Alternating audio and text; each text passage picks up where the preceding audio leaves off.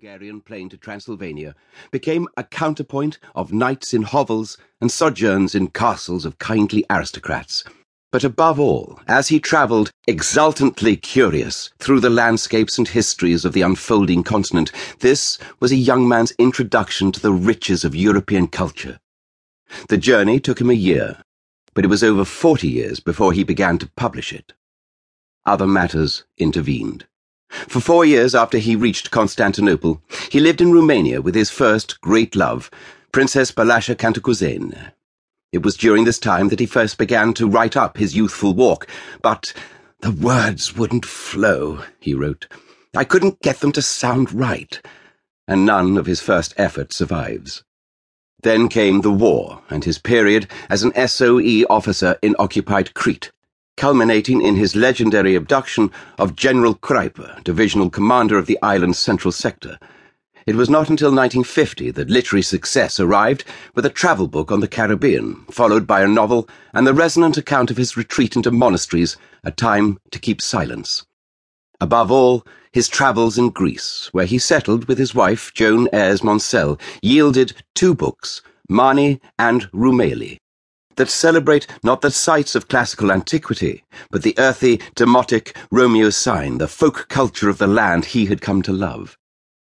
Late in 1962, the American Holiday magazine, a journal more serious than its name, commissioned Paddy to write a 5,000-word article on the pleasures of walking. With no presentiment of what he was starting, he plunged into describing his epic trek.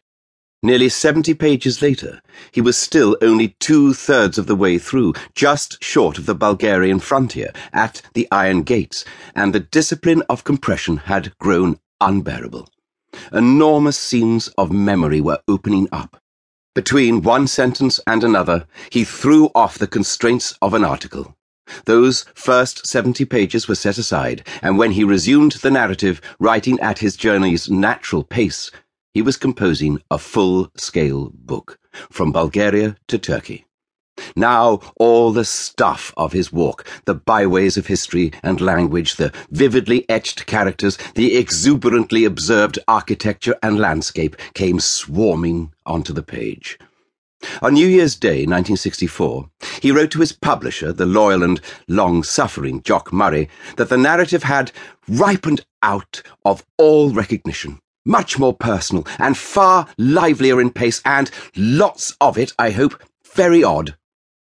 So, ironically, the last stretch of his journey, from the Iron Gates to Constantinople, was the first part of his walk that he attempted to write in full. He wanted to call the book parallax, a word familiar to astronomy that defines the transformation that an object undergoes when viewed from different angles. It was a measure of how acutely he felt the change in perspective between his younger and older selves. Jock Murray, however, balked at the title as too opaque. He thought parallax sounded like a patent medicine, and it was tentatively renamed A Youthful Journey. In the mid-1960s, with the manuscript still incomplete, Paddy put it aside and became absorbed, with his wife Joan, in the creation of their home in the Peloponnese. When eventually he returned to the project in the early 1970s, he realized that he must start all over again from his journey's beginnings in Holland, and that there would be more than one book. For the next 15 years, he labored over the Great Trudge, as he called it, to produce the 2 superb works that carried him to the Bulgarian border. The manuscript of A Youthful Journey, meanwhile, handwritten on stiff cardboard sheets, languished, half-forgotten, on a shelf in his study, enclosed in 3 black ring binders. The spectacular success of the first 2 volumes drastically increased public expectation for the third. Between the Woods and the Water had ended with the irrevocable words, "To be concluded," and the commitment was to dog Paddy for the rest of his life. By the time he returned to A Youthful Journey, which began at the Iron Gates, where Between the Woods and the Water ended, he was in his 70s. The text itself was some 20 years old, and the experiences remembered were over half a century away. This early manuscript was written in prolix bursts, barely edited. It lacked the artful reworking, the rich polish, and sometimes the coherence that he had come to demand of himself. The slow